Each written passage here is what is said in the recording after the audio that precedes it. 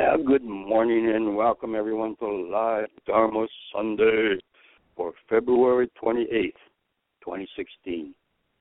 Koyo Kubose here. So very glad you joined us. As you know, this year's leap year. Tomorrow is the day that one day is added to February. Today is the 28th and tomorrow is the 29th. One time in every 4 years, we get an extra day in February. And, of course, leap means you leap over one day extra. But when I think of that word leap,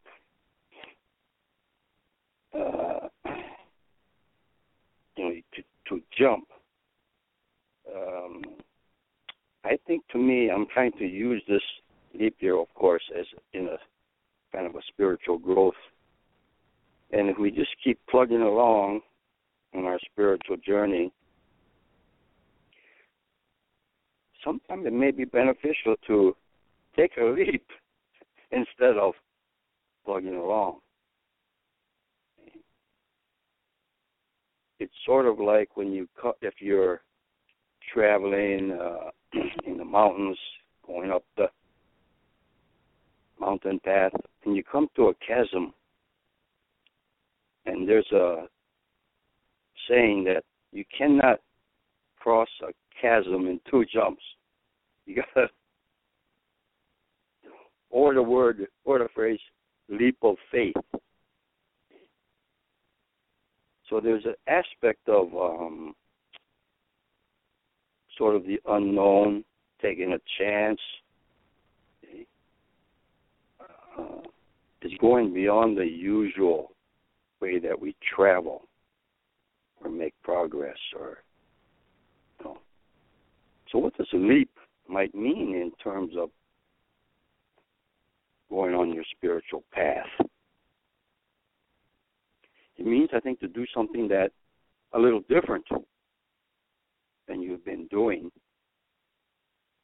And then I'm reminded of in the Shoshinge, which is a Pure Land Sutra by the founder, Shinran Shonin. In Shoshinge, the phrase Ocho occurs. And written Chinese characters or kanji for Ocho means horizontal leap, a leap sideways. And I think, and what it refers to is exactly what I've been talking about, where to do something out of the ordinary. Maybe it's, I think in a lot of traditions, there's similar processes involved when you go on retreat, or you go into the desert, or you do something different than usual. Okay. And why is it a sideways leap? Or sometimes it's called, in more fancy terms, horizontal transcendence. To go sideways means, to do something different.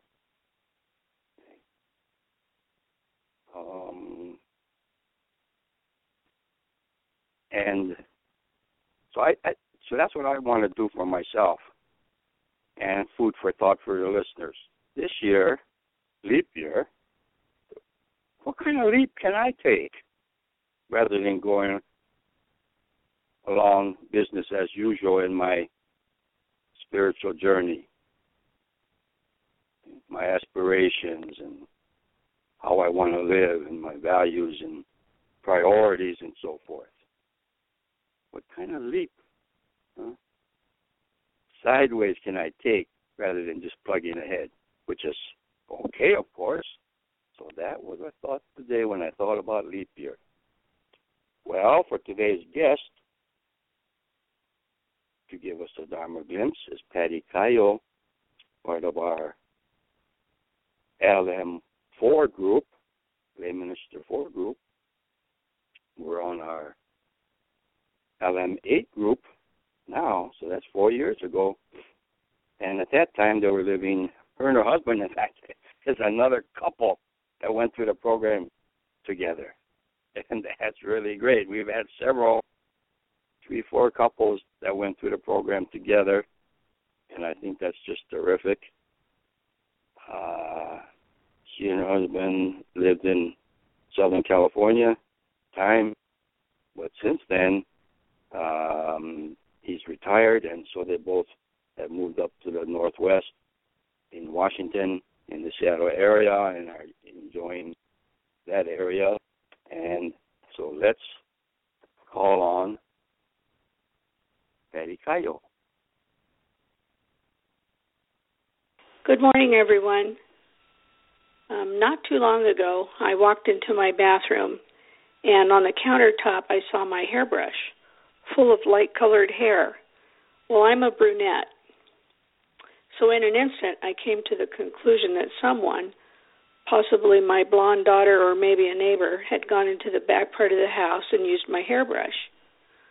Although both of these scenarios are wildly improbable, I nevertheless started to get quite irritated. And the more I thought about someone being in there using my things, the madder I got. Full of justifiable anger, I started planning on identifying the culprit and bringing them to justice, but first gather the evidence. So as I picked up my brush to clean the hair out, I glanced up in the mirror, and lo and behold, the hair in the brush was the same color as the hair on my head, gray. I guess I'd forgotten that now I have gray hair. When did that happen? But that's another story. The realization that I not only didn't recognize my own hair in the brush, but was able to create an entire whodunit out of thin air really got me to thinking. It forced me to look at how much of my reactions were self-serving and ego-driven, and in particular how quickly I went to the dark side. In this case, I took some neutral external circumstances and applied my internal filters, and I came up with the wrong conclusions. There's a Buddhist story which I think applies here.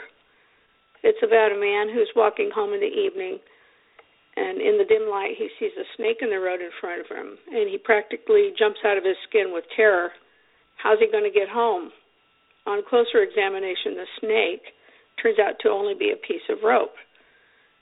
In much the same way, I was seeing things the way I am and not the way things were. The speed with which I was able to concoct a conspiracy theory showed me that I walk around primed looking for snakes. I'm not proud of this insight, but I'm glad I was able to get a teaching from it, and I'm very relieved that I looked at my own hair in the mirror before I started the interrogations.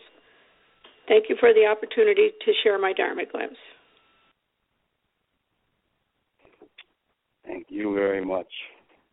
You know, these are exactly the kind of Dharma glimpses from everyday experiences that we encourage in our program, where every week when they do their written assignments on an assigned reading, and then every week these reports are posted, and members of the group read them and so forth. But in addition, every week there's sort of a rotation where each member of the group takes their turn in giving a Dharma glimpse. And in a sense,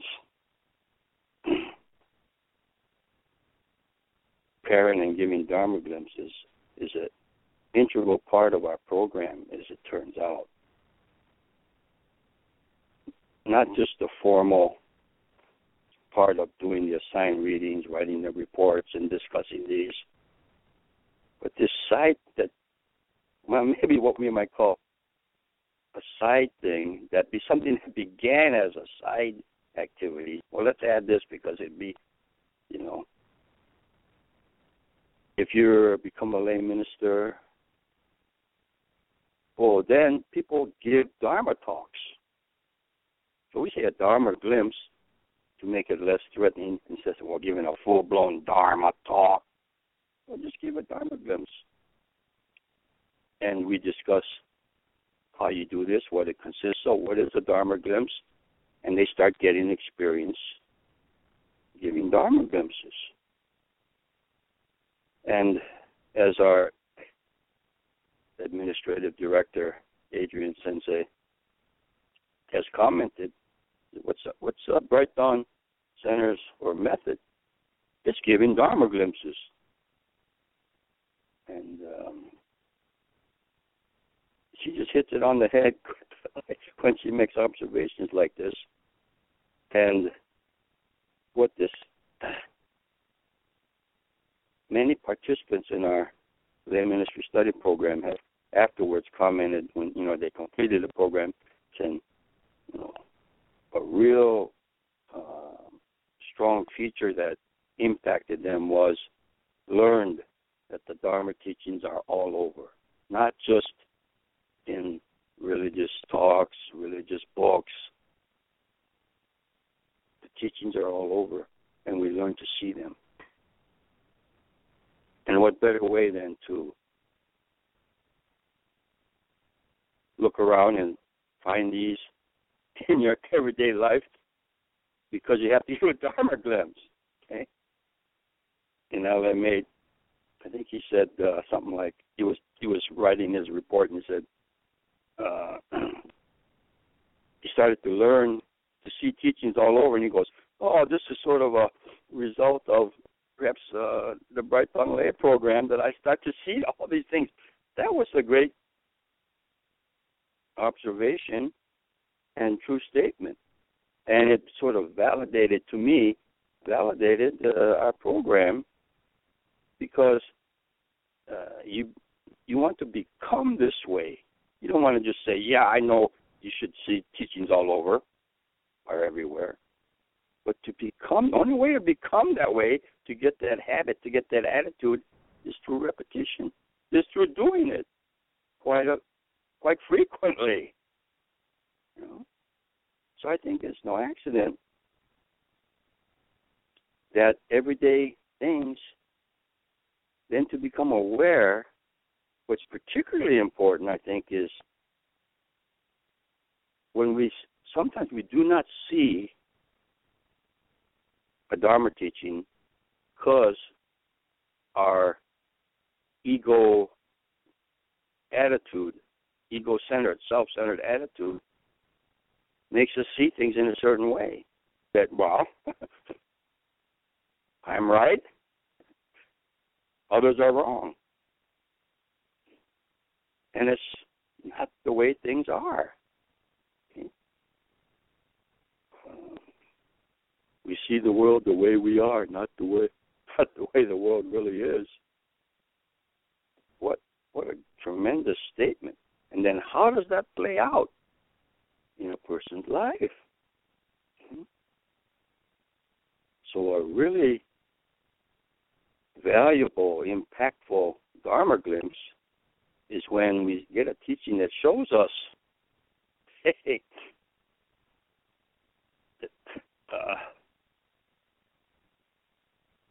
wake up from our usual pattern of how we function, watching out for oneself, seeing everything from our own perspective and not in a broader way.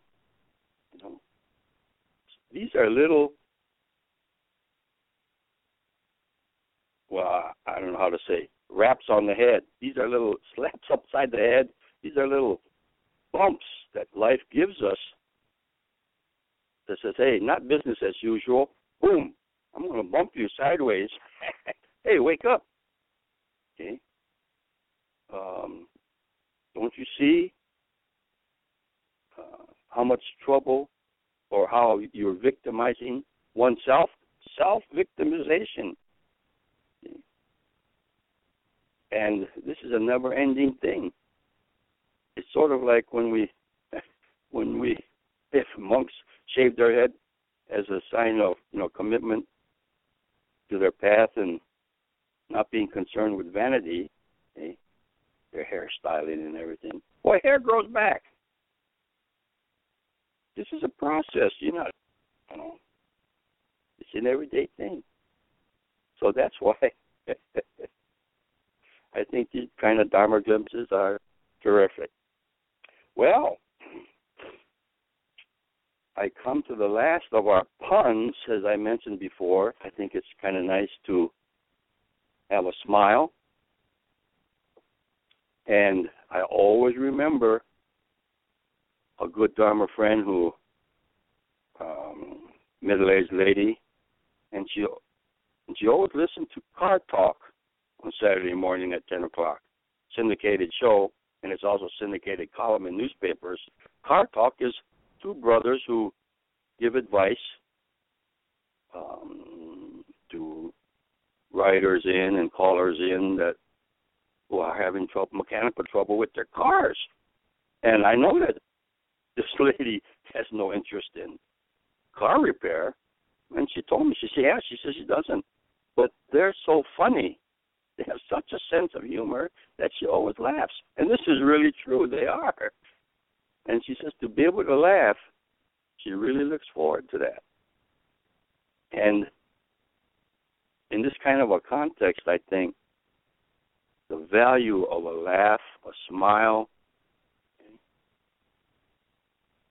has influenced this journey in terms of how effective one can travel on that path, okay? Rather than an always scowling, looking out for ways that we're offended. And it sort of stimulates an openness. Humor does. Humor is a tremendous tool, a way to handle the unexpected, how to accept the unacceptable in terms of life, what life throws us and everything. So I don't have to defend the value of humor in physical health and also spiritual health. Here are the last three puns that I received in an email some months ago. First one.